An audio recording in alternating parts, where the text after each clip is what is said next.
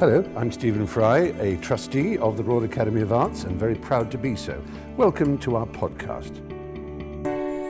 Hello, good evening everyone. My name is Gonzalo Herrero. I'm Architecture Program Curator here at the Royal Academy.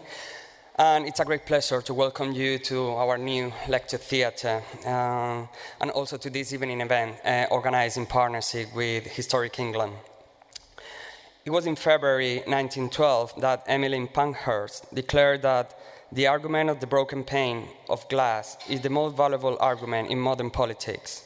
As you know, the right for some women to vote was won in 1918, 100 years ago, in part through militant protests, including a considerable number of attacks on the built environment, both public and private property. The Royal Academy itself was a prominent site of protest. Suffragette Mary Wood attacked John Singer Sargent, R.A.'s portrait of the author Henry James on the opening day of the 1914 summer exhibition. Sargent's portrait can be seen this year in the Great Spectacle exhibition in the Fine Rooms in Burlington House, on the other side of the campus. This is an exhibition telling the story of 250 years of the summer exhibition, which in fact is opening also tomorrow to the public. Now, as I said, 100 years after the vote was won, we are delighted to partner with Historic England and present this evening's panel discussion on the heritage value of places that have been targeted by protesters. How much historic value is there inside that have witnessed political and social protests? And should this be recorded, shared, and looked after? Tonight's panel will debate this hot topic in light of Historic England's suffrage centenary listings that form part of their Her Stories campaign to enrich the national record of listed sites with women's history, making history her story. So please use the hashtag Her Story if you are posting on Twitter or Instagram tonight. To introduce tonight's event, we have an exceptional chair, Rachel Cooke. Rachel is an award-winning journalist working for The Observer. She's also a television critic of the New Statesman. She's also the author of her brilliant career, 10 Extraordinary Women of the Fifties, published in 2013, a group biography that follows 10 women in 1950s Britain, whose pioneering lives paved the way for feminism and laid the foundation of modern women's success. Now, before handing over to Rachel so she can introduce the structure of the event and also our first speaker, I would like to thank first to Historic England for partnering with us in this exciting event, which is also part of the London Festival of Architecture. Also, thanks to the Drew Hines Endowment for Architecture and to our lead sponsor, Turkey Ceramics, for making possible the architecture program here at the RA. And now, without further ado, please give a warm welcome to our chair tonight, Rachel Cooke.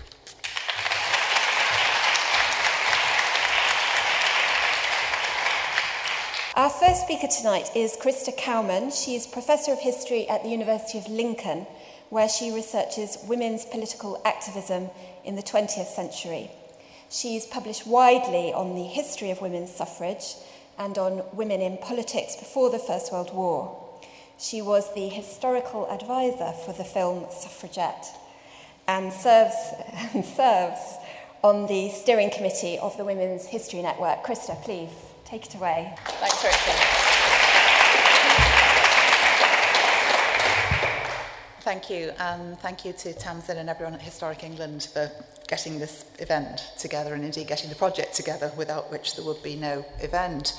So I want to start off by saying a little bit about the sorts of sites that we have been looking at as part of the relisting project to coincide with the suffrage centenary. And as we've just heard, it's a very fitting location in which to do this, because this building was itself a site of suffrage when Mary Wood, real name actually Mary Aldman, attacked Sargent's portrait of Henry James in May 1914. She was arrested for that, and it's worth noting it was her fourth arrest and her fourth imprisonment. Sites that have witnessed social and political protest are very much a recognised part of our landscape. And the history of such protest is often contested. So we have here an image of events at St. Peter's Fields in Manchester in August 1819, when a crowd of some 60,000 plus people, predominantly men, but also women, children, families, who had assembled on the site to hear the radical orator Henry Hunt speak to them about suffrage, amongst other things, were violently charged and dispersed by mounted cavalry officers. The site was originally commemorated with the blue plaque on my right, which I guess will be on your left of the screen, which noted that 60,000 people had come to hear Henry Hunt, and their subsequent dispersal by the military had turned this into a notable site for the history of protest. This plaque, described by the Peterloo Memorial Campaign as a mealy-mouthed piece of commemoration, was finally overridden by the plaque on the bottom of the screen, the red plaque, which tells the same story in a slightly different way with slightly different words, noting that this was not just a dispersal by the cavalry, but that it was actually a massacre and involved no fewer than 15 deaths and some 600 injuries of participants in the crowd. But there was still more to this particular site, because by the end of the 19th century, the St. Peter's Fields were no longer fields, and what had gone up in St. Peter's Fields, among other things, was Manchester's Free Trade Hall. And the Free Trade Hall became a notable site for regular political meetings. And as you can see from the photograph up here, these meetings were very, very masculine affairs. This shows Churchill addressing a crowd shortly after the First World War, so a slightly differently gendered crowd than you would expect, but still a very, very male affair, and a very big and imposing space. And the thing that we remember the Free Trade Hall for most these days, and particularly in this centenary year, is that in October 1905, the building became the site of the very first militant act in the women's suffrage campaign. Christabel Pankhurst and Annie Kenney, two founding members of the Women's Social and Political Union, decided that they were going to use the general election campaign of the autumn of 1905 to really launch militancy. The WSPU had been going at this point for about 2 years, and its motto was deeds, not words. But if we're honest about it, there hadn't been too many deeds up to that point that distinguished the union from any of the other political pressure groups operating in northwest England. But when Christabel and Annie went to the hall that night, they took with them the banner that they're carrying in the picture there, a homemade banner. The banner, as you will see, says Votes for Women, and they stood up during the meeting and tried to put their question to the platform: will the Liberal government give votes for women? They put the question repeatedly, they were told to sit down, they were told to be quiet, and eventually, according to the court report in the Manchester Evening News, they tried to ask a question, they were persuaded to desist, but afterwards they renewed their disturbances and were rejected from the hall. Before they were removed, Miss Pankhurst spat in the face of Superintendent Watson and Inspector Mather, and also struck the latter in the mouth. When they were taken to the police court the next morning, they were offered the option of a fine and refused to pay the fine, so were sent to prison. And this was what deeds, not words, then started to look like. And going to prison became an objective of the suffrage campaign because it got a lot of publicity and it got a lot of attention, and it also gave the women a space, a platform in which they could put their message across, because this one small event got national press coverage. It's also worth mentioning that when she wrote her autobiography some 40 years later, at which point she had accepted the accolade of Dame of the British Empire, Christabel said in her autobiography, "It was not so much of a spit, but more of a pout. I could never have spat, not even to get the vote." So there we have it. Relayering, representing and representing, regendering public space, what we used to refer to as recovery work, putting women back in to the spaces where they were. Women's political protest deserves as much public recognition as any other form of political protest.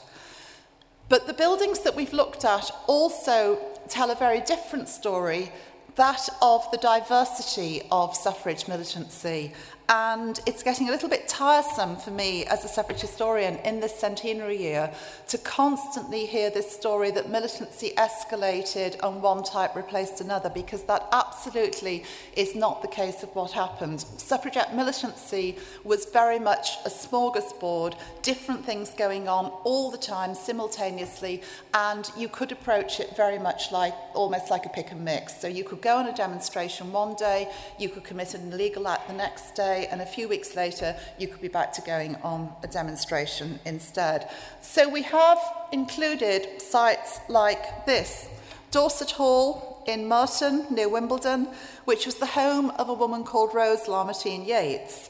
Yates was a stalwart of Wimbledon WSPU and herself took part in several quite daring quasi-illegal acts, such as persistently holding public meetings on Wimbledon Common in the face of a prohibition by the local authorities and the police. But the other thing that Rose did a lot of was planning and organising in her role as secretary of the Wimbledon WSPU, and also giving up space in her reasonably large and comfortable home so that it became a site where many suffragettes who were either physically damaged by forcible feeding, exhausted by Edwardian prison conditions, or just plain worn out by the day-to-day grind of running a political campaign on a shoestring, speaking at meetings from Bristol to Newcastle in the space of 3 days, could go and rest and recuperate. And although Rose herself had no nursing training, she would always put rooms in her house at the disposal of other suffragettes, and she would have staff on hand to look after them, and to look after them really, really well. And Dorset Hall was just one of many similar sites across the country that we could look at that are representative of this form of diversity of militancy and the incredible intricacy of the organisation of a campaign on this stage, on this scale. One thing that we can't replicate, sadly, or recapture, because they were secret at the time and we still don't know where they were, is the network of safe houses that existed across the country that enabled women to move around freely when on so-called danger duty or when out of prison on licence. And I'm sure that most of you will remember by now the government passing something that became known as the Cat and Mouse Act in 1913 that was designed to stop suffragette hunger strikers from doing too much damage to themselves. The government was not frightened of torturing women by forcibly feeding them, but they were frightened that they might end up with a martyr on their hands when forcible feeding went wrong, and it increasingly was going wrong. And if any of you saw the very graphic reinterpreting of forcible feeding in the BBC suffragette programme on Monday night, the nasal intubation was an incredibly dangerous medical practice, and at least 2 women we know of ended up with pneumonia because the tube went into their lungs rather than into their stomachs, so not a good practice. And the government's way of getting round this was to say, we'll let you out of prison once you go on hunger strike and your weight starts dropping, but the minute you get better, you've got to come back in. And of course, what would happen, most cases, was that the minute they got better, these women would disappear, and they disappeared through a network of safe houses all over the country. And unfortunately, we only know where about 2 or 3 of these are, so they didn't fit in with the project. But Dorset Hall, I think, in a way, stands for the safe houses as well. And while running a safe house doesn't strike us as being militant today, you were effectively aiding and abetting a criminal on the run. So it did have its own, it came with its own potential penalties. Other sites are more indicative of what danger duty actually involved. The firing of pillar boxes was one of the key forms of suffrage militancy. It was initiated by Emily Wilding Davison in 1911, and it was always carried out by women working individually, generally spontaneously. They didn't leave many records of them. Very few women were caught for doing this type of activity, but some women were actually caught, so it wasn't completely without risk. And the damage normally involved either putting some sort of incendiary device inside or putting some sort of corrosive material inside. This was a form of direct action that was about destruction, but also about disruption. There is just about a telephone service in Edwardian Britain, but very few people have access to it. There are certainly no mobile phones. People used to use the post, not the telegram, but the post, as a means of almost daily communication. There were 5 or 6 deliveries a day. If you were in town and you were going to be late home, you would send your parents a postcard to say, I've been held up, and the postcard will get home before you. So pillar boxes, striking at the heart of communications, trying to disrupt the daily running of the country in that way, was a very important part of what went on. And it's worth reminding ourselves, I think, that these women were not citizens when they're carrying out these protests. They were voteless, with no hope of political persuasion themselves and no hope of any other form of intervention. And I think that one of the things that the relisting can do is put onto the built environment a broader contextualisation for militancy through offering longer discursive explanations of a site's importance. The last example that I want to give you in our introduction is a site of a very different form of protest. This is a church in Hunstanton, and it is one of literally hundreds of churches throughout the country that saw part of what the suffragettes referred to as the Prayers for Prisoners protests. Prayers for Prisoners took place between 1913 and 1914. Personally, I think that this was probably the most difficult form of protest that a suffragette could ever take part in. You went to church with your friends. Women never did this alone, and I think part of the reason why they didn't do it alone, or they hardly ever did it alone, I think part of the reason why they hardly ever did it alone was because it must have been so terrifying. You went to church with your friends, you sat down, you took part in the service in the same way that everybody did, and then at the part in the liturgy where everybody is supposed to be silent, and there are 4 or 5 different points where this can take place, but at a part in the liturgy where everybody is supposed to be silent, the women would then get up and say, God bless Mrs. Pankhurst, God save the women who are being tortured in prison, God save all the suffragette hunger strikers, oh Lord, we pray for your intercession for the suffragette, and offer up prayers for prisoners. It sounds terribly non-controversial, but breaking that silence, speaking at a point when you're not supposed to be speaking as a woman in the Edwardian church, which was entirely run by men and by men's voices, and doing it visibly. You can't hide from this. Everybody else is kneeling down, you're standing up. And the accounts that we have of women being physically carried out of churches by church wardens, being assaulted on their way out, the irony of the Lady Chapel of Liverpool Cathedral saying we're not going to allow unaccompanied women to our services for a short period of time, and this is the Lady Chapel, and the irony was not lost on local suffragettes. I think, and this is one of the most forgotten forms of protest, but to me it's both one of the most imaginative, and also it serves to remind us that militancy continued to take many different forms all through the campaign. So just to sum up then briefly, I think the centenary offers us a very good opportunity to enhance public understanding of the scale and scope of the militant suffrage campaign throughout the country. And for those of you who aren't familiar with the Relistings project, we've got sites on there from Newcastle down to Bristol and from Bolton down to Brighton. So we've got the whole sort of axis of England covered there. There are, of course, spatial and material dimensions to political campaigns. Protests take place in many locations. Even more fluid events, such as demonstrations and processions, like the one we saw yesterday, have physical locations, the spaces that they pass through. And there are also spaces, offices, headquarters, front rooms, where demonstrations and processions are planned. But the additional text dimension of the Relistings project allows us to recapture the more complex, discursive aspects of protest.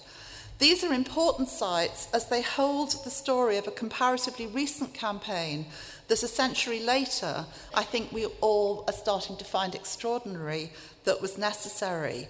And if I can just finish on a slightly personal anecdote, like many other women, probably like many other women in the room, I went on the procession yesterday with my daughter. But when we were on the train on the way down, she said, "I'm not sure about this." And I said, "Why? What's the problem?" And she said, "Well, we're celebrating suffrage, and I'm not sure that we should celebrate women having suffrage, because women should just have suffrage. Why are we actually celebrating the fact that we've got something that we should just have? Why is it a big cause?" And so I then said, well, it's because we're celebrating the campaign, and we're celebrating the success of the campaign, and we're looking at other things. But I thought that was a very interesting point, and it does remind us that, it's in our grandmothers' lifetimes, but it was necessary, and it was not that long ago. Thanks.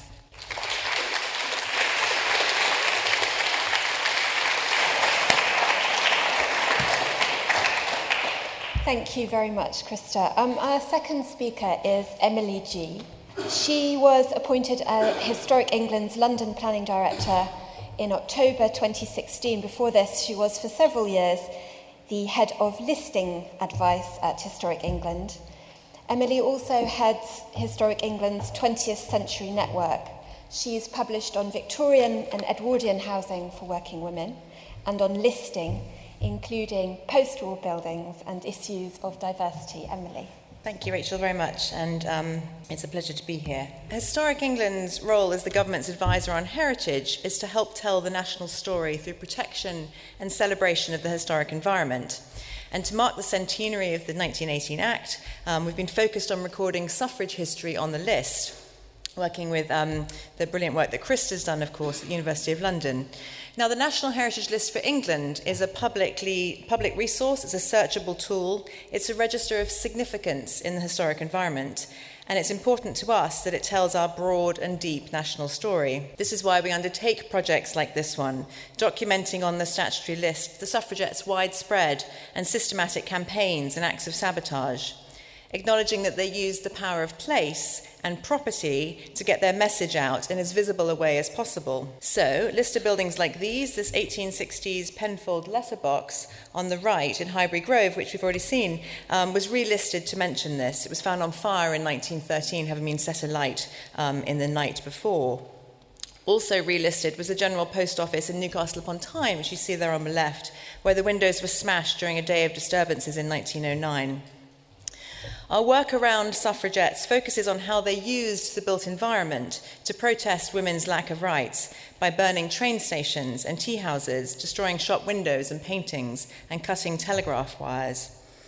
The fight for suffrage can be traced through our city streets and buildings, but there are few tangible markers left. And the list is one way that we can capture this important story in the historic record. And speaking of the power of place, of course, we are here discussing just this in the Royal Academy, listed a Grade 2 star in 1970, so it's long been recognised for its more than special interest.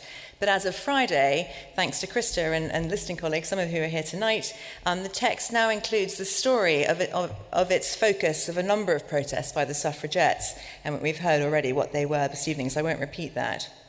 But it was interesting that, of course, as a result of a number of these attacks, that the public galleries were closed for a while. And it was after they reopened that the way that they entered the building was controlled. They weren't allowed to bring bags and umbrellas, for example. The approach of this relisting project is not new for us. In 2007, we relisted or listed newly 50 or so buildings to commemorate the 1807 Abolition Act. Among these were the monument to Joanna Vassa, daughter of Oloado Equiano, the great writer for abolition and former slave. And you see here it on the right, recently restored in Abney Park Cemetery. And we did a batch of amendments to more properly reflect new research that was being done in a number of institutions around the country. And one example of that you see here on the left. This is a mid-Victorian mill-owning family's house, where the woman of the house was a former mill worker. And we drew attention through the relisting to this extraordinary series of tympanum sculpture, which illustrate the brutality of slavery in the New World, set against what was set out as a very reforming cotton production in the mills of Yorkshire, graphically depicted here in the main hall. And this kind of relisting and new listing work demonstrates that a presence in the statutory record is an important way of bearing witness to a much broader range of history than it's previously been acknowledged in that place. And in 2013, the listing for Mary Wollstonecraft's monument in St Pancras Old Churchyard was amended to improve on the text from its original listing from 1974, which rather gallingly read, "Tomb of William Godwin and his 2 wives." We revised the entry to illuminate the significance of Godwin and Wollstonecraft. And famously, this monument is believed to be not a site of sabotage, but a site of tryst between their daughter, Mary Wollstonecraft Godwin, and Percy Shelley. And these days, of course, it's also a site of pilgrimage, with frequently left floral tributes on her birthday and her death day, and any feminist moments in the calendar in between. And Stewy, of course, will recognise that rather lovely placed postcard there. These acts speak to the way that we immortalise historic figures in the public realm and how we bring meaning to places and monuments that connect us with them, with the past, and with important events in our national story. Now, none of the buildings where Wollstonecraft lived survive, and many in the room will be familiar with the campaign to erect a monument to her in Stoke Newington. And across the canal from this, where her monument is a new street in King's Cross, a brand new road that was named Wollstonecraft Street, demonstrating the importance of capturing women's names in our public places in many ways. So back to the project for a moment. Our initial focus was on sites of sabotage, although little is evident in building fabric today. St Stephen's Hall, seen here, is a notable exception, where the spur of Lord Falkner's boot was snapped off when a chained suffragette was forcibly removed. Damage made by campaigners was generally fixed and cleaned up very quickly on purpose. It was in the interest of authorities to remove evidence of attacks. Most of the buildings and sites the suffragettes chose were intentionally prominent ones, and thus have already been listed for a long time for other reasons. But we've relisted some of these really prominent ones, like the Houses of Parliament, to demonstrate that nothing was off limits to the militant campaign. As Krista has said, non-violent protest continues, so we've also included theatres and public buildings where interruptions would be made, and there's really powerful prayers for prisoners as well, sites where that took place, as well as houses, as we've already heard, and places of law, Bow Street courts and prisons, because, of course, the issue of inhumane treatment in prison was such an important aspect of the campaign. So with each of these 41 amendments, we've also added a phrase at the bottom saying, this list entry was amended in 2018 as part of the centenary commemorations. And so this act of relisting becomes a commemoration in its own right. So, are we condoning violent acts and willful damage of listed buildings by recording and commemorating this history? Aren't we at Historic England meant to be about protecting precious buildings?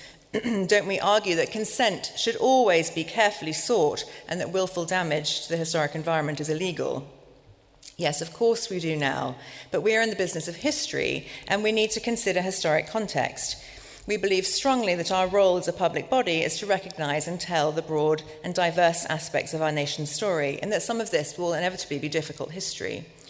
We also need to remember, as Krista set out, that before the First World War, women were not recognised as full participatory citizens, so they could not change the law through the ballot box. This is not to downplay the gravity of the illegal forms of militancy, such as arson and incendiary bombs, but we also need to remember that this was intended as symbolic violence against property and not directed at people. The suffragettes took great care to ensure that nobody was physically harmed, targeting empty buildings, often at night.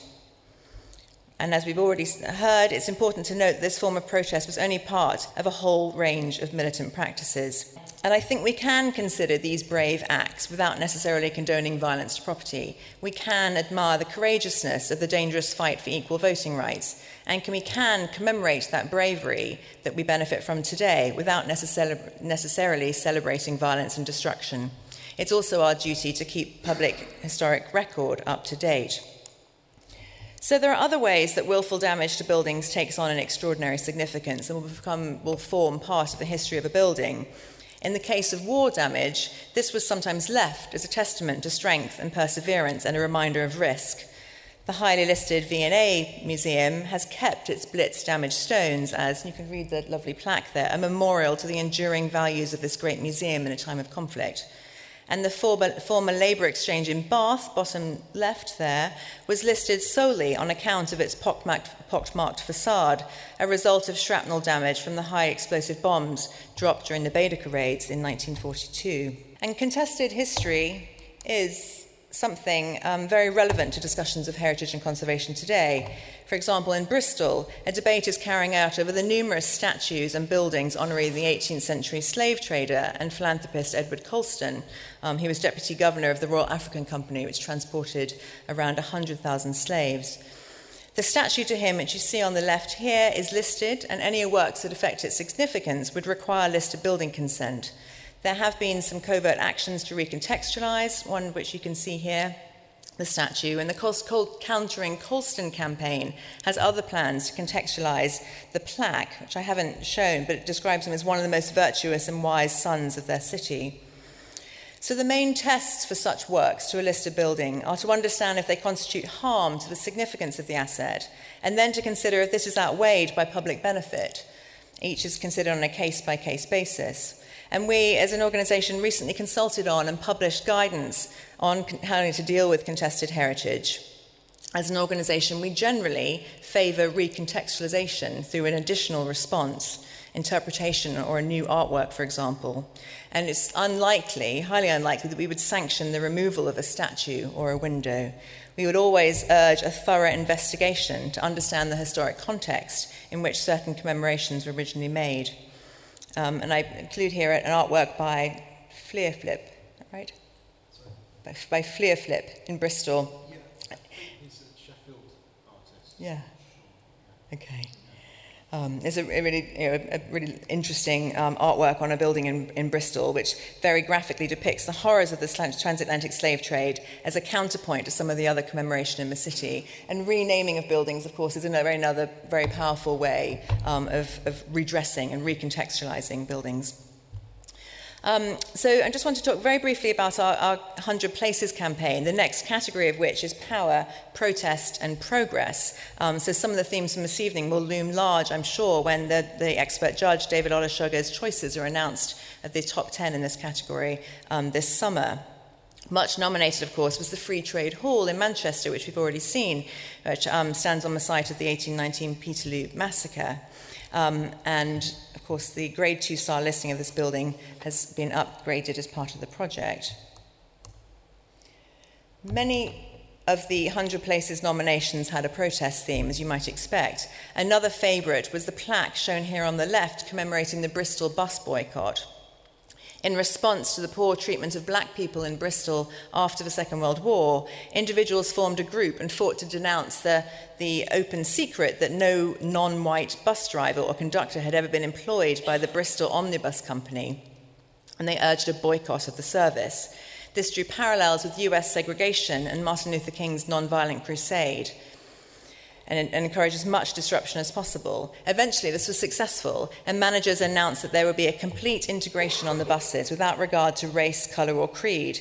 This was a watershed moment and led to the UK's first laws against race-based discrimination in 1965. And this modest plaque is all that survives to tell this story that's barely known outside of Bristol, but has undeniable significance as a moment of protest and progress.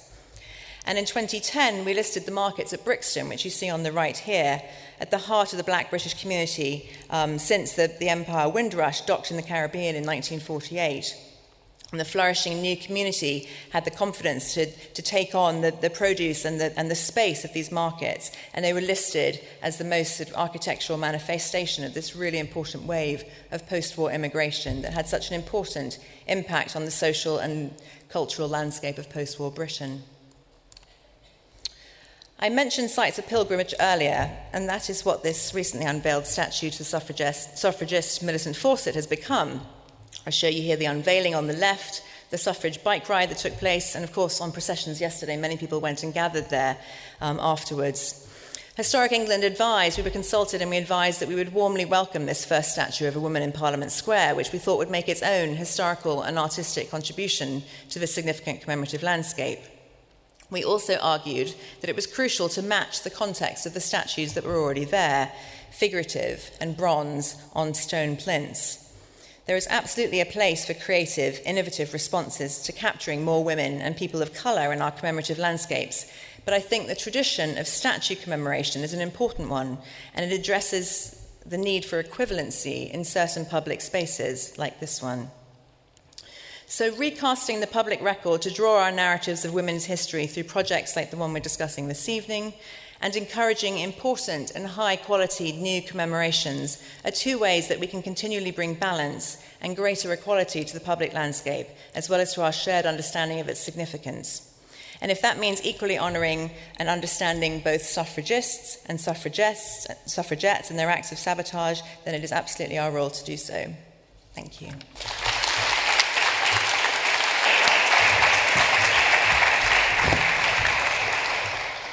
Now, last but definitely not least, we have Stewy. Stewy is a Bristol-based artist whose work can be seen in London, Birmingham, Manchester, Hastings and Margate. His street art is an expanding library of life-size stencils of carefully placed British icons. Those of you who know the Unitarian Chapel in Newington Green in North London will probably have seen his fantastic depiction of Mary Wollstonecraft on one of its walls. Mary worshipped in that chapel, and the stencil, I think, is vividly alive and ghostly at the same time, which is quite a thing. He's also working on a series of images that represents an A to Z of indigenous British animals. Stewy. Thank you, the Royal Academy and Historic England for inviting me. As you said, I'm a street artist, so normally my work appears outside buildings like this. So it's a nice opportunity to see my work on screen inside this brilliant building. And also it's good to see Bristol represented. I lived in Stoke Newington for many years. That's why Mary Wollstonecraft is on the Unitarian Chapel. It's a building I walked past for many years, and there seems to be a lovely comparison between Bristol and Hackney as two separate places.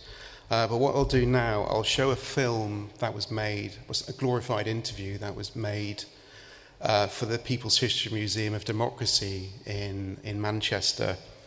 And rather than me waffle on for ages, it's a good visual cross-section of what I do. It doesn't just deal with suffrage, but other people as well. So it's about 10 minutes long. So today, Mary Wollstonecraft is feted as Britain's first feminist. She's so hip that her portrait has been turned into graffiti here in Newington Green in North London, the place where she lived in the 1780s. Mary Wollstonecraft's radical chic was based on a book she wrote in 1792 when she was 33, called A Vindication of the Rights of Woman. The book's title echoed that of Tom Paine's best-selling manifesto, The Rights of Man. But whereas Paine argued for the natural equality of man with man, Wollstonecraft argued for the equality of men and women. Blue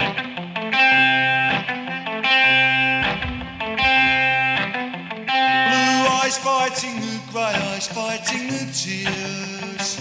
Armed to the teeth, through all the words reaching all the years. I advanced across a poppy field. I saw the gleam as you raised your shield. Love screamed down with the sun behind its back. Our fathers were all soldiers. Should we be soldiers too? Fighting and falling like soldiers do.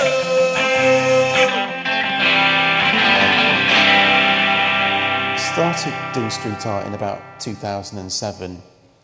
The early work that I used to do was pretty much all hand cut, but in recent years my work's been laser cut. It doesn't really matter what the process is. It's to do with who it is and where it is and why it's there. I was living in London at the time, then I moved on to Brighton. But the main guy I was really inspired by, apart from the obvious one, was a guy called Blek Lerat, a French artist who was pre-Banksy, and he went around Paris spraying black and white images. I come up with the idea independently. No one tells me to create these images. So you design them, you cut them, then you spray them. When I designed the image with and sort of Roberta oversaw it, it took about a week to cut and 2 minutes to spray, I think. So that's the beauty of using stencils as a medium to create street art. It's really important for me to place the image in the right location. So I call it psycho-geography.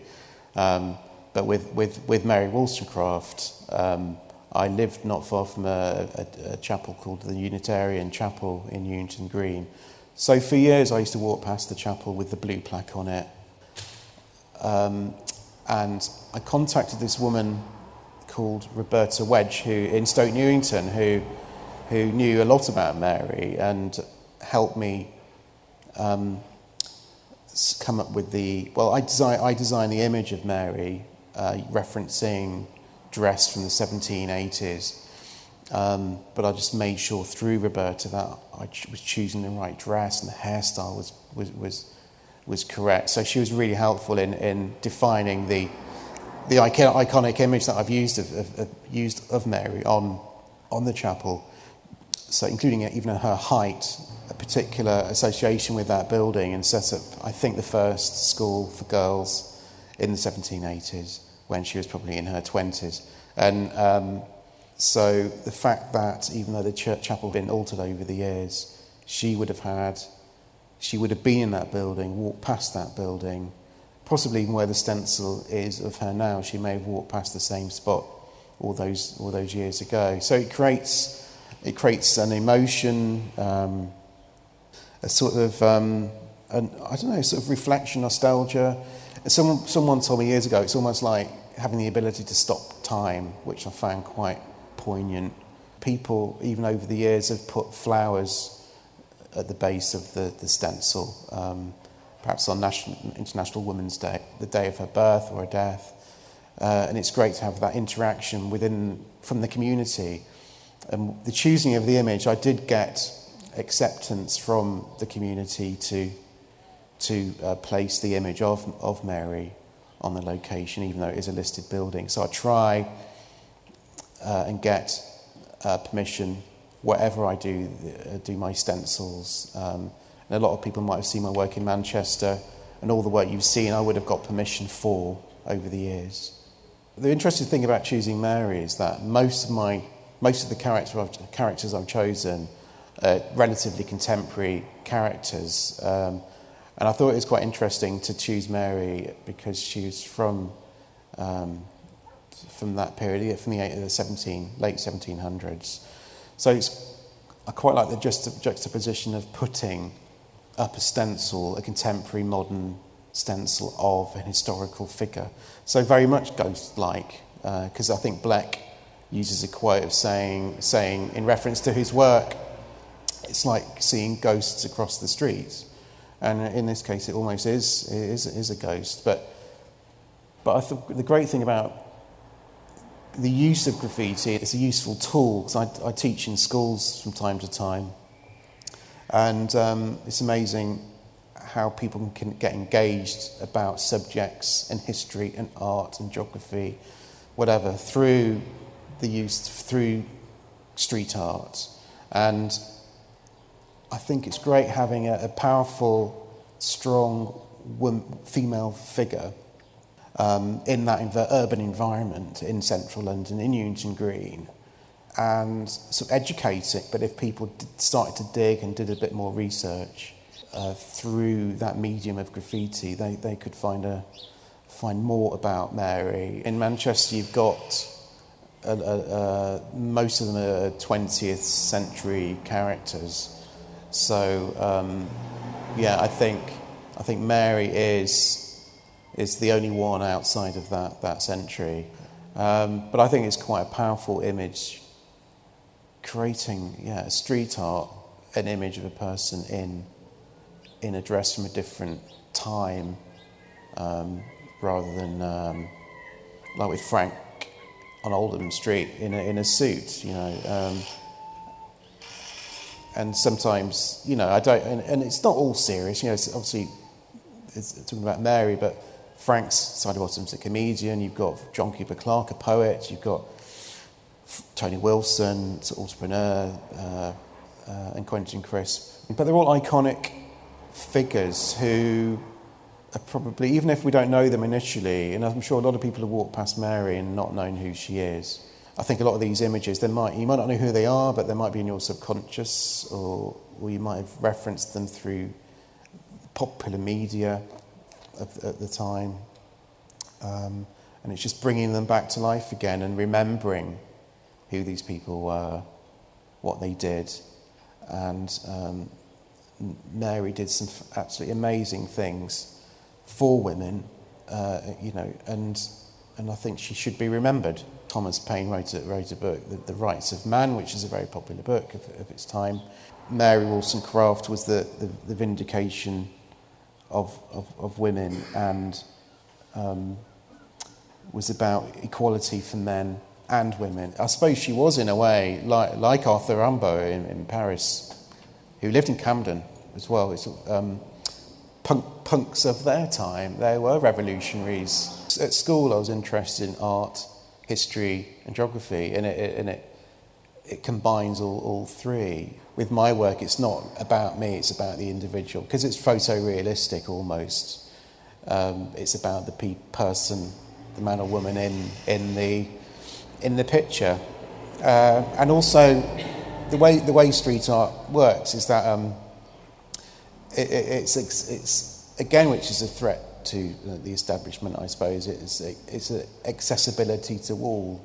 It's almost like a socialist type thing, isn't it? I suppose, where it's an open gallery, street gallery, and you can love it, hate it, it can get painted over, it can stay. It gets painted over by artists regularly. It changes. It's meant to change. It's not meant to stay. So it's like when you go around parts of the Northern Quarter regularly, like Stevenson Square, every so months a new image pops up. And I think that's a healthy thing. It's not meant to be permanent. And that keeps things fresh and alive. The image of Mary is on the Unitarian Chapel in Newington Green. As a thank you, I suppose, what I decided to do is to make 2 editions of 25 prints, one on a white background and one on a red background. So I gave all of the 25 prints to the Unitarian Chapel for the upkeep and maintenance of the Unitarian Chapel. But I also gave 25 prints on white to Mary on the Green. And this is a really important group to help raise money to build, to construct, design a statue of Mary Wollstonecraft in Newington Green as a memorial to her and what she represents. And so in a way, the stencil that I did is like a poor man's temporary, or hopefully permanent, but reminder of Mary until they raise enough money to build the actual statue.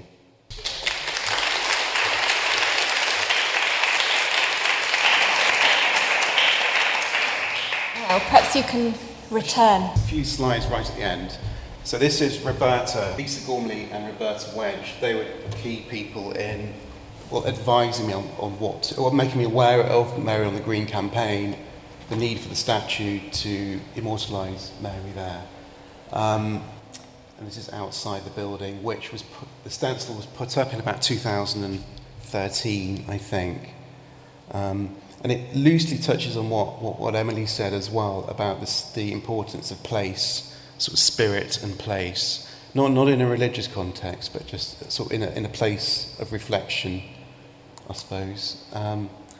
And there it is from a wide angle. So the statue should be over here, hopefully, when they raise enough money to build it. And we mentioned as well about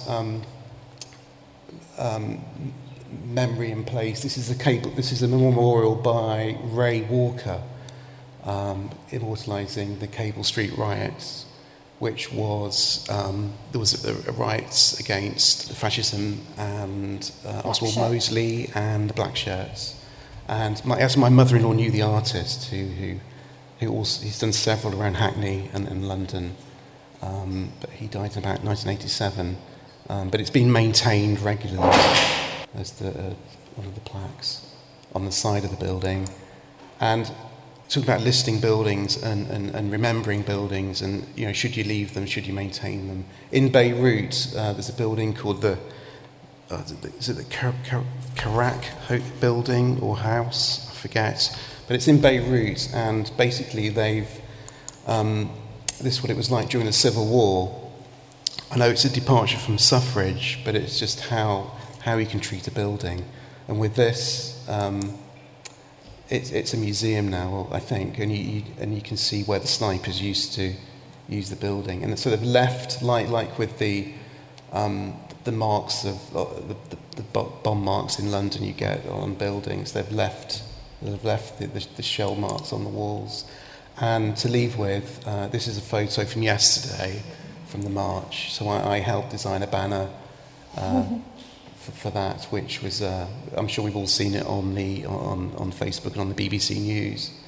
And again, doing the street art, quietly at night, going out and doing these things. There's a longevity to it.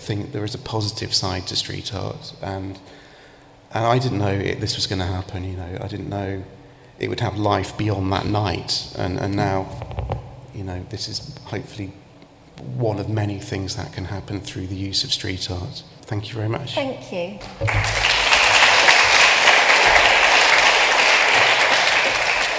So, Emily, can we just clarify, is the main way that this information is available to people by, on the internet? Mm-hmm. Do you have any plans to make it available in any other way? I mean, we all know about blue plaques, but the reason I'm asking this question is, if we all accept that in principle it's fantastic to have these stories and to put women back in the picture, if the information isn't immediately available, what kind of substantive difference can it make to the public's perception of a place? That's what I'm interested in, really.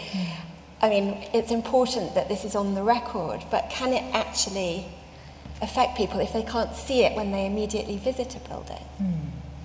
Well, I think that the improvements that have been made to the list, it used to be that you have to go and sort of knock on the council office door and they'd hand you the book, but now it is this publicly searchable thing, which does make it an extraordinary resource and tool for anyone. So you can all go home tonight and look up the list and search for your own address or the name of an architect or your famous feminist hero and see if she's included on the list in any way. But what's quite interesting is you can also add your own information. So it's something I encourage you all to do, and we should think about what we do with Mary in Stoke Newington and actually adding a photograph of that to the list entry. So there is a crowdsourced element to the statutory list.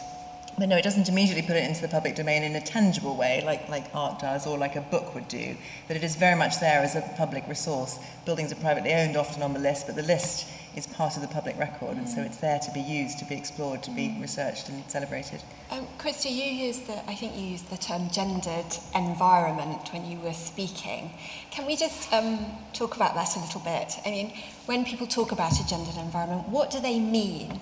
And how does your project work to ameliorate that? I think, well, cop-out answer to say all environments are gendered. When people have been using the term in the centenary year, I think what they are generally referring to is environments that were gendered in a heavily masculine way. So, to bring it back to suffrage again, for example, one of the regular things that the WSPU did was hold meetings in London that they referred to as the Women's Parliament. And by calling it the Women's Parliament, they drew attention to the fact that Parliament, which was only ever referred to as Parliament, of course, that there is a gendering to that. There's an implicit gendering in it. And I think that, it's one of the things that we've seen over the past century in the way that buildings like Parliament have changed their gendering. When Nancy Astor was elected, they famously had to stick in a lavatory for her at 3 minutes' notice. And then, 25 years later, you have women MPs saying there's still only 3 bathrooms and there's 27 of us now. So there's that sort of, then it was years and years and years after women were first elected that they were allowed into the smoking rooms and the dining rooms and things. So it is the fact that certain environments are only for... You still get a hook to hang your sword on, even if you're a woman, when you become an MP. In terms of how you break down that gendering historically, I think it's partly to say, well, how have these spaces been like this in an exclusionary way, or actually have there been more women there than we've realised? There's a really interesting project going on at the moment with History of Parliament on just women who were in Parliament when they weren't supposed to be, because of course Parliament has a lot of live-in staff, so there are men who work on the parliamentary estate, their wives live there, their daughters live there, the cleaners were still women even though the building was male. So it's that kind of just recognising that there are very few physical spaces that have been entirely masculine or entirely feminine, but we've thought of them as being. Now, shall we talk just a little bit about statues? Because Emily, you mentioned how, Historic England was all in favour of the statue of Millicent Fawcett, and I think most people were. But there is another point of view, isn't there, about statues? This is because we said it before, and we said it's really going to get a bit controversial. Yeah, and I think it is very interesting. I mean, I live right by Newington Green, and they've just had the competition for the designer of the statue, and I think Maggie Hambling has been awarded it, and I think her plan is to do almost like a non-statue statue. It's certainly not going to be this. The man his design was very, very solid and chunky, and hers is a little bit different. But anyway, just before we get into that, what do you feel about statues? Do you feel that they're just that they are very masculine? I think I do just have a personal issue with the statue as a form for precisely that reason. I mean, my favourite bit of big-scale commemorative art, I think, is the one to the women of the Second World War, because it's not figurative. There isn't a person on it. It's this sort of empty clothes and empty spaces. The thing that I didn't like about the Millicent Fawcett statue, although I love the fact it's there, and I think it's amazing that it's there, and I think when Caroline spoke at the unveiling and she said, I was jogging with my dog and I suddenly thought they were all men, so I jogged around twice and they were still all men, and absolutely, and you can't argue with that, but there's just something in me that thinks, but it's one woman in this very male space, and for precisely the reasons that you said, it's necessary to keep that same form. So I think maybe, if we can think about different... But there are obviously alternatives. Alternatives to statues. Well, I think the other artist who was put forward was it Jennings? Yes, Martin so Jennings. Very different in style. So Jennings, if you go to St Pancras Station, you'll see a statue of John Betjeman. I've also done stencils of John Betjeman, weirdly, but he makes them realistic, slightly oversized, where Hambling, and I love Hambling. I know that the statue of the Strand of Oscar Wilde, it's still controversial, but she puts a little twist on things, and I quite like that. And the fact that she's a woman as well is great. So I'm in favour of that, because it's not literal, even though I do literal, she doesn't. But again, the beauty of the stencils is that, if you come up with a name of somebody, well, first of all, I choose who I do, so there's no external influence, no one's paying me to do this.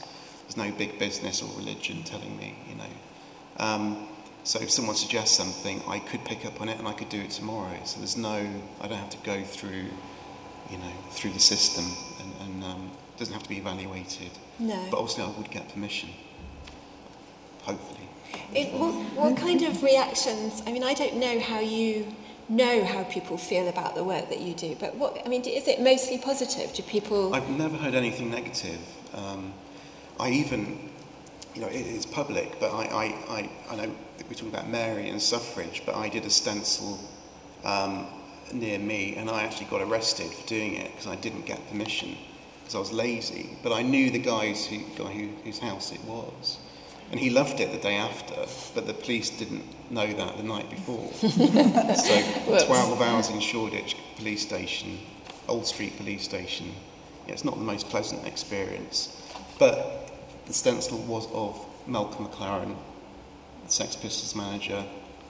Love him or hate him, but he was born on that road, so the stencil was to commemorate his death 2 years after he died, and he lived at number 47 Carrisford Road. Was born there, I think. So. It is possible, I suppose, with the stencil of Mary, for instance, that it would that someone would walk past it and eventually become very curious, not be quite sure who it was, and eventually might look inside. Well, I had it's actually fantastic inside because her pew's there. I think it's number 19, the pew in the chapel, and you can sit in it. And I was in Stoke Newington the other week, and I just went in there during the Stoke Newington Literary Festival, and just quiet. I didn't say, I did the stencil outside. I just again, it's non-religious. It's a moment of reflection and calm, meditation almost, but self meditation. But I've never had anything negative, and I did get permission from the community to do it, and it's important. I don't go into a random place and just do it. I do my research. I'm not going to do one of Oswald Mosley down. Thank God. Non-religious. But who's next? I don't know. Now, Emily, when you were speaking, you touched briefly on the issue of the fact that we are commemorating acts of violence often in this particular round of listing. I don't know if there are any precedents for this in Britain or elsewhere in the world, but how controversial was it in historic England when you began to think about this? Were people nervous about it? Did they think, well, if we're going to celebrate the suffragettes, we should also celebrate the suffragists? How much were you interested in the balance of it? I think that the lovely thing about this year and all different events, including ours, but other organisations as well, is how inclusive they have been. And I think we've just as the women of the time didn't necessarily draw a very particularly clear distinction throughout their life in which activity or the way they wanted to fight for the right to vote. I think that's something that we've picked up on as well. So yesterday, for example, processions was extraordinarily inclusive. Obviously, the installation itself was the colours of WSPU, but it was very much thinking about kind of women's rights and suffrage in the round. So I think as an organisation, I think we're really comfortable with looking at this, particularly because there are ways that we were talking about built fabric, and our business, of course, is architecture and fabric and history, and where they combine.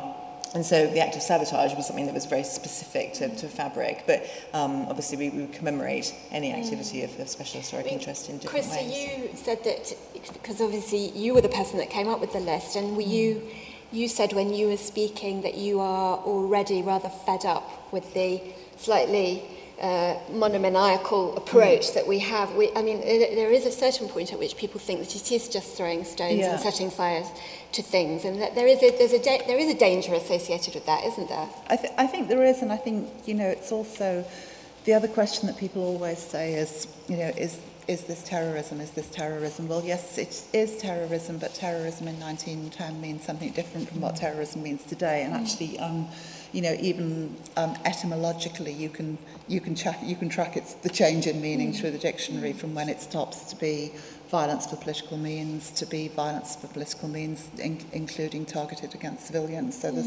there is a sort of real shift. It can be problematic, but I think that's one of the things that we're trying to do with this project, is to show this diversity. So it's not just, it's not just 41 buildings that had their windows broken or 41 buildings that were burnt down. It's 41 buildings where sometimes very different things happened. The only thing that was a shame was that we couldn't get a suffrage shop, because we couldn't find a shop that was already listed, and we couldn't find a shop that still existed that merited listing for any of the other reasons for meriting listings, because that was, I think, a very public dimension of the campaign, that we missed out these shops that they had in every city where they'd sell jewellery and badges and suffragette jam, believe it or not, and sort of keep the campaign in the public eye. Was there anything that I know when we spoke earlier, you said originally, when you first came up with your long list, you had, 1,000 places on it. What was the thing you were most sad not to be able to relist? I think what I just said, really, I think it was not being able to find a shop, because I think that just, that just gives that other dimension, which I think is the dimension that's missing from what we put together, because it just didn't fit in. Ephemeral nature of those, the sort of the pop-up shop of...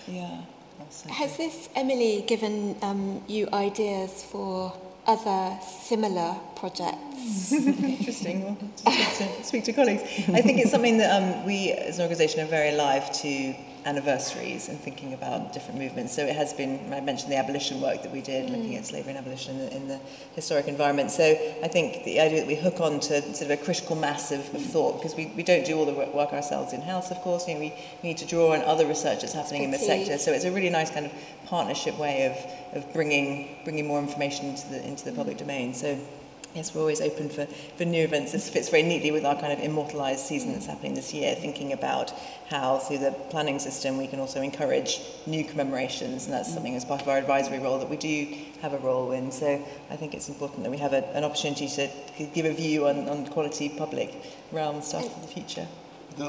Separate to buildings, I have to mention these names as well, because there was a split talking about violence within in demonstration.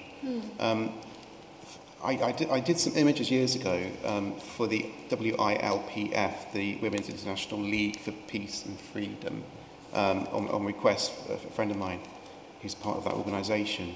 So I did some other work and they split. I think Pankhurst forced one of them out. I think it was Emmeline Lawrence who they sort of had a bit of a falling out because she didn't want to. WSPU in 1911, 1912. Because I think Pankhurst wanted perhaps more action, and was it Lawrence who didn't want to be more, as physical? I don't know.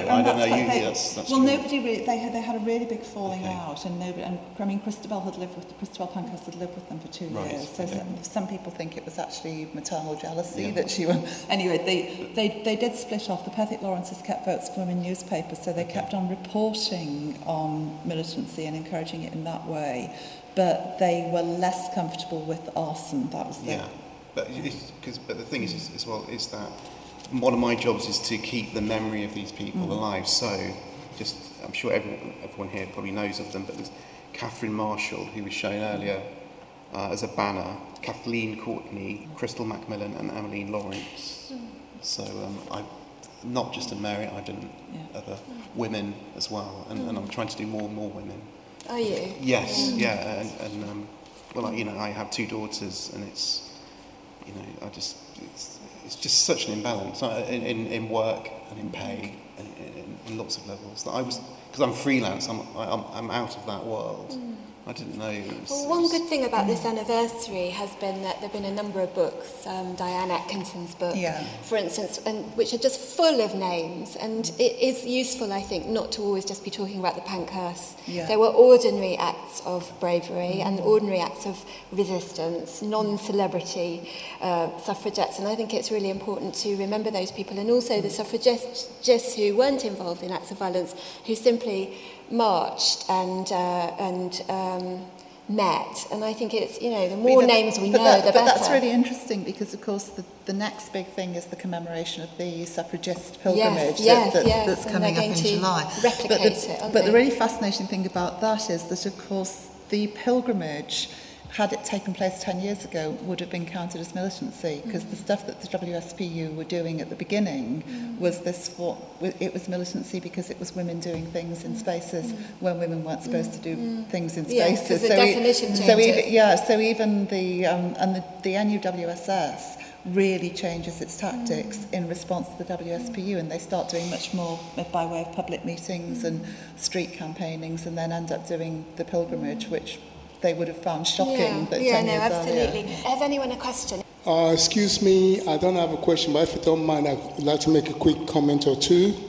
First of all, I want to thank the RA for putting on this event, only because it's looking at issues like arson and stuff within this August system, and rather the House of Parliament is promoting not the 100th anniversary, but the 90th anniversary of the Representation of the People's Act of 1928. You'd have thought they would be doing something like this. Anyway, as you can see in this room, I'm the only African here. Emily was talking about maybe looking at open spaces and putting people of color. Some people think people of color is racist because white is also a color.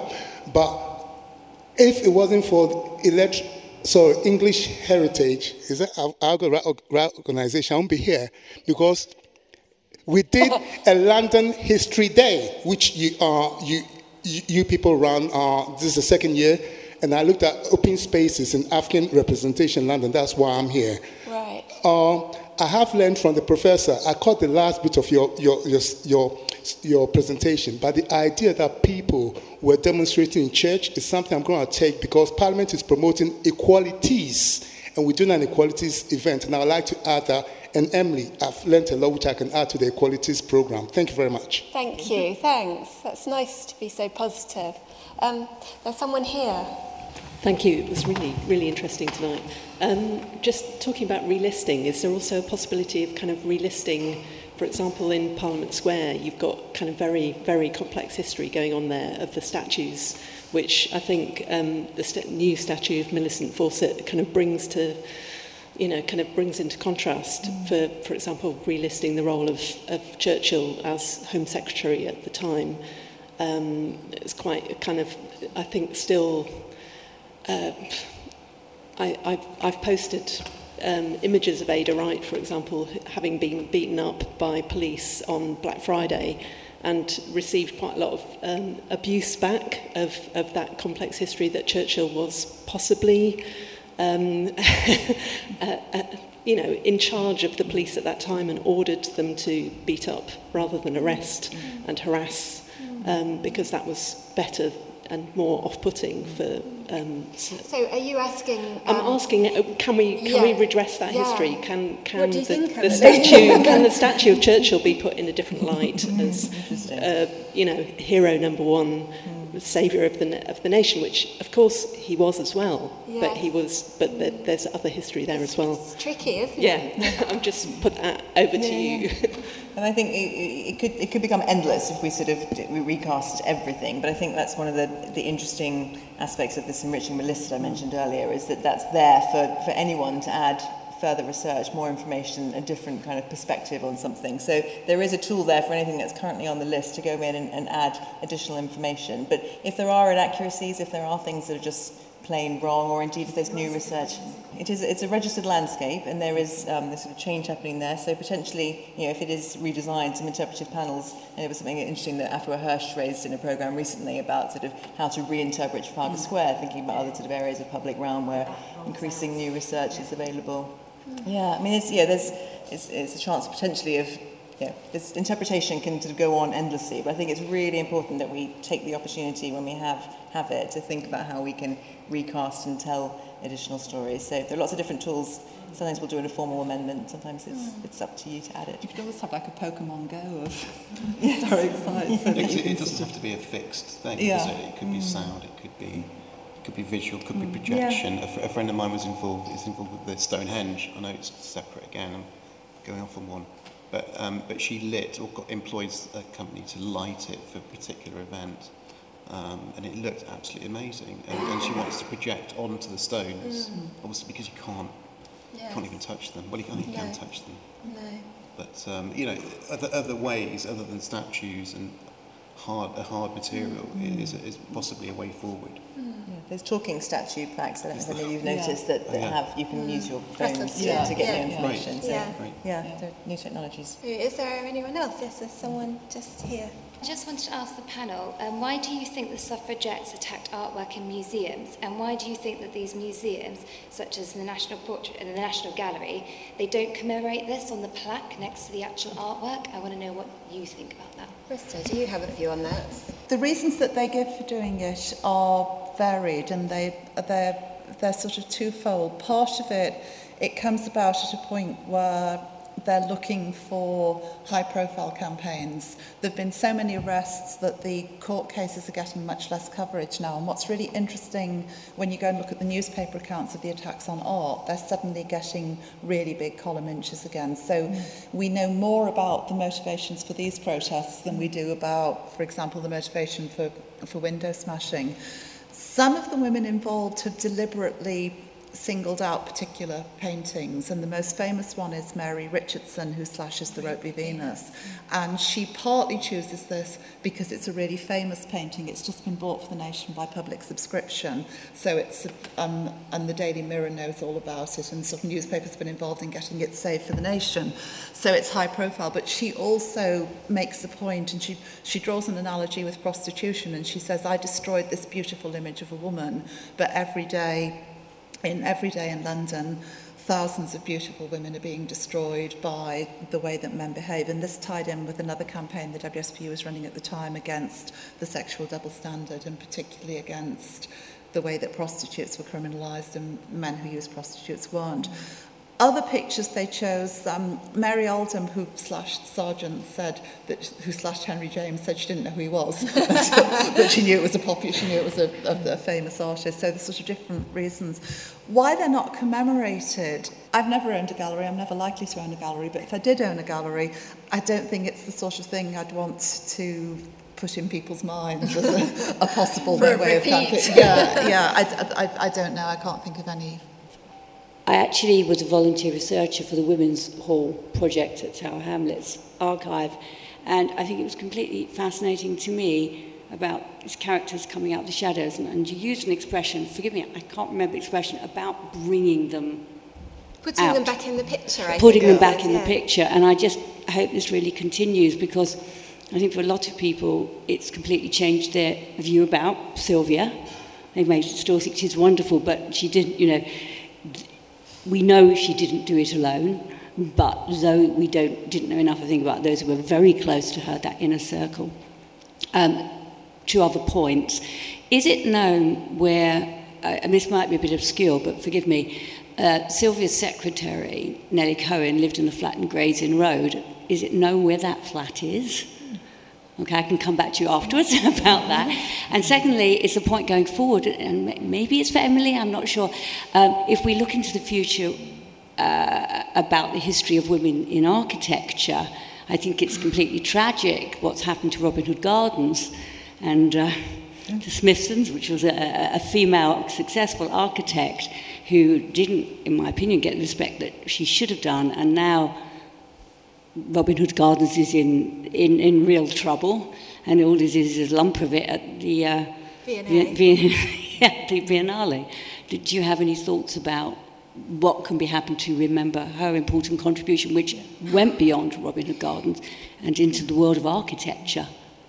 Yeah, I think the role of women in architecture is obviously extremely important. It's something that has come to light as part of these recent discussions as well. So there's lots of work, the RIBA is doing lots of work recognising Ethel and Bessie Charles, the first RIBA architects there. So I think there's this momentum that's coming up this year that's broadening out into all sorts of different spectrums of kind of women's engagement in the public realm. So we've got some resources on our website that talk about the roles of women in architecture, both building types that were done exclusively for women or by women, and then also women who actually engaged in architecture or construction and craft. We relisted Waterloo Bridge to highlight the importance of women in the construction of it. And there are some Smithson's buildings on the list. I know, so, I mean, I'm actually the nearest thing that Alison has to a biographer, so she's one of the women in my book, so I know a great deal about Alison. And obviously the Economist building is listed and has just been refurbished, and the public space has just been renamed as Smithson Square. So, and you can now go and have and enjoy it in a new way. So, I think, I mean, we could talk for hours about Robin Hood Gardens, but I do think that Alison's profile has become much, much higher. Just even in the last year, that's certainly my experience. I get so many letters about her, and, there are a number of listed Smithson buildings, in fact. Yes, and look at the work of Lynn Walker and colleagues. They've done some extraordinary exhibitions at the Architectural Association, just highlighting all that really important history. I think my point was, which obviously you're all on side on, it's not that we want to look back in years to come and look back at Robin Hood Gardens as something marvellous and now gone.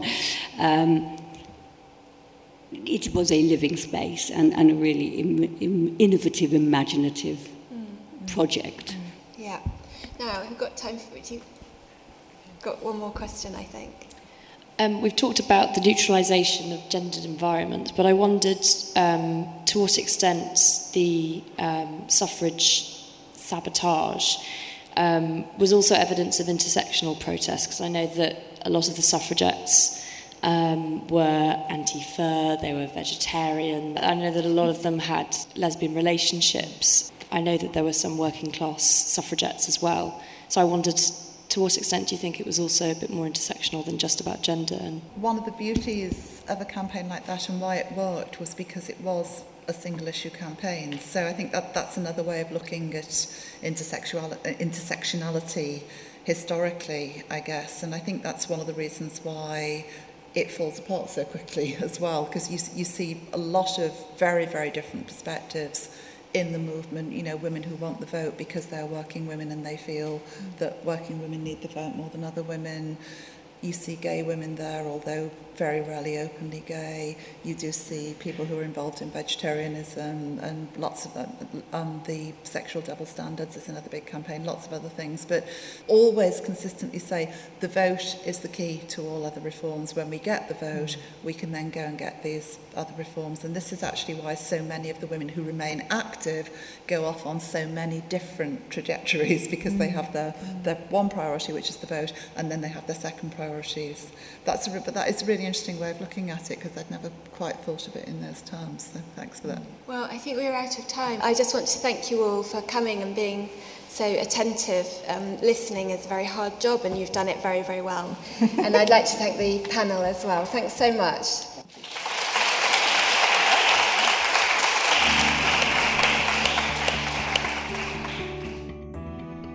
Thank you for listening. For more information about the Royal Academy, please visit www.royalacademy.org.uk.